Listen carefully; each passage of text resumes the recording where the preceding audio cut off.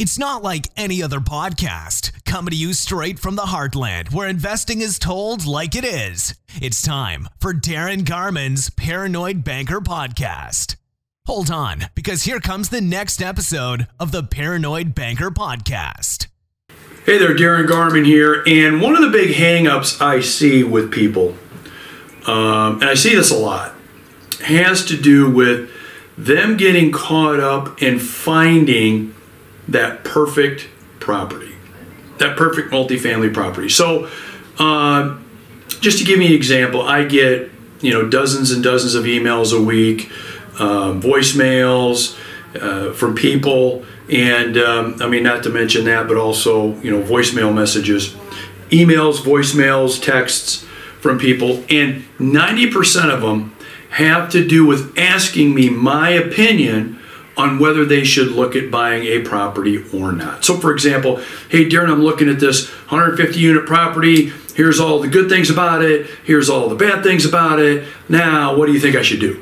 And I get this kind of question a lot in various forms, but at the end of the day, that's pretty much it. Darren, what do you think I should do? I'm looking at this property. And one of the things that I find that most people get really hung up on is finding the perfect property. Especially when it's your first or second property. And it's understandable. I mean, if you think about it, your first or second property is the kind of property that is really one of the most important properties that you'll ever buy. Not to say that, your 8th or 10th property is important, but think about it. That first property really, really builds the foundation, doesn't it? That's really where you get your start, is that first or second property. So coming out of the blocks and being smart and finding a property as perfect as you can possibly get it makes a ton of sense. Makes a ton of sense. I get it. But I got bad news for you. Bad news. Here it is. There's no such thing. There's no such thing. Okay? I can walk you around all of the properties that we own today.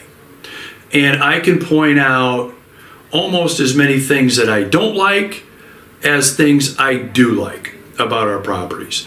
And it's even if the properties are even in the most beautiful property that you think you've ever seen, location, condition, everything about it you think is just unbelievable. I promise you, there are things about that property that you won't like. There are things about that property that will cause you issues or problems, or be something you'll have to deal with, or maybe even continue to deal with during the time that you own that property.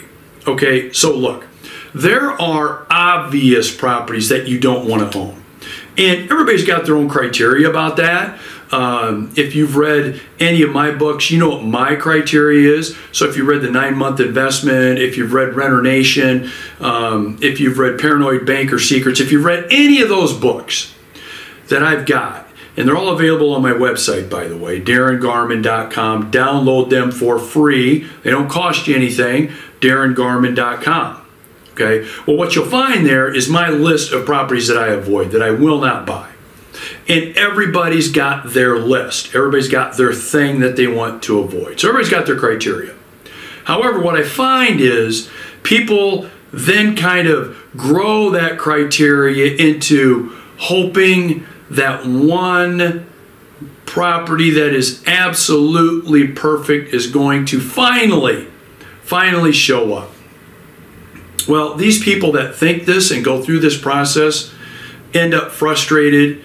And many times they end up not even moving forward with multifamily or their next property because they're holding on too tight, man, to that perfect property. So what do you do here? I mean, you want to be smart. You don't want to make any mistakes. You don't want to be foolish. But on the other hand, you've got to pull the trigger and get into owning a property. So what do? Pretty easy. 2 things. Number 1. Realize, like I've already said, there's no such thing as the perfect property. Get that out of your head, that you are ultimately going to find that perfect property. Okay? You don't want to be like my friend Merv. Merv, that's right. Well, I had a friend of mine, his name was Merv, And Merv, for a period of 5 years, would contact me 2 or 3 times a year. He'd say, "Hey, Darren, can you go out and show me some properties? I want to buy a 4-unit or 8-unit property. I'm ready to buy. I'm ready to go. I got the cash. I'm ready to go." So our brokerage team and myself, we would go ahead and we would help Merv go look at properties. And I want to tell you, over a 5-year period, we found him some properties he should have bought. And to the day that this man passed away, I can tell you he was thinking, should have bought that one. Should have bought that one. And he never pulled the trigger. Why? He kept coming up with excuses and reasons because the properties that we found that we thought you should buy this just weren't perfect. So, you don't want to end up like Merv, going to your grave, having the thought of, I wish I would have done that, should have bought that, should have pulled the trigger there. You don't want to be having those kinds of conversations, man. You don't want to be doing it. Okay, so again, number one, you want to know you're not going to find the perfect property. It's not out there. That perfect multifamily property is not out there. Okay, again, follow your criteria. We've all got them, but you've got to have some flexibility. Okay, that's number one. Number two, learn to live with imperfection on the properties that you look at and find. As long as the majority of things are in your favor, you'll be fine. Okay, so the property doesn't have, the tenants don't pay their own water or their own heat, but the property's in a great location. It's well maintained. It's well managed. Buy the damn thing. Okay, so the property might need a new roof in about 5 years. The sidewalks might need to be fixed. The landscaping may need to be taken care of. The common area carpets are worn and they need to be taken. You come up with, this property is going to need quite a few things, but the location's perfect.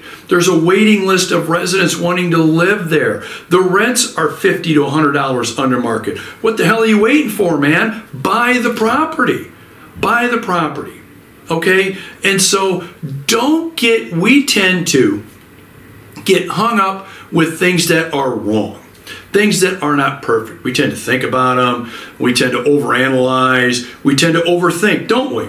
I know in the back of your mind you're agreeing with what I'm saying right now because that's what happens. But if you want to be a successful multifamily investor, you've got to learn to balance the things that the property does not offer and does not have versus what it does have. How do you do this, Darren? What do you do? It's pretty simple. It's actually pretty simple. You look at the property, you stand there, and you then visualize in your mind, you picture, what will this property look like in 5 years? What will it look like in 10 years if I were to decide to sell the property? So I buy it today. In my mind, I'm buying it today. The things that I think I would be doing to this property or possibly not doing to this property. How will this property look in 5 to 10 years down the road? All right? If you get, I'm thinking my vision's telling me it would look great. I'd be able to do this or that. I'd be able to make things the way that I think it would really bring a lot of value to the marketplace. Man, you got to look at pulling the trigger. The second part of that question then is, what's the area and the location looking like 5 to 10 years down the road? Okay? Is there growth, economic growth going on around the location? Or are there boarded up windows on houses? Are commercial properties vacant, falling down? What's going on? Is there a lot of graffiti painted all over the place? What's going on around there? And so if you're looking at this property, and it's not perfect, but you're looking at bringing a lot of value to the market in 5 or 10 years based on what you may do to the property, number one, and based on the area and the location where it's going, number two, you damn well pull the trigger on that. You buy that. Is it going to be perfect? No. But what won't happen, my friend, is you won't be down the road 15, 20, 30 years having that discussion with your buddy, with your kids, with your grandkids, whoever it is, and you're saying this, that 150 unit property on Main Street, we had a chance to buy that about 30 years ago, and because the tenants didn't pay their own water bill and some landscaping work needed to be done, and the garages needed repaired and the driveways we decided we weren't going to buy that. I heard that we could have bought it for $4 million and it recently sold for $40 million. I mean, yeah, but so you don't want to be having that conversation. Okay, so get imperfection out of your head and know you're not going to have, get perfection out of your head. That's what I want to say. Get perfection out of your head, man.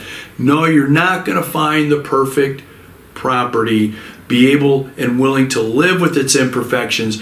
As long as it passes those litmus tests, it's going to be one you're going to want to pull the trigger on. All right? So I want to hear from you on this. Give me some feedback. What do you think? Have you run into issues? Have you run into situations where you've been too much of a perfectionist in buying a property and you found out later on it should have been a property you should have purchased, right? You find later on that, yeah, I should have bought that. How many times have you had that conversation? And by the way, if you're continuing to have that conversation, you want to make sure you're doing something not to have it, and that is eventually pull the trigger and get perfection out of your mind.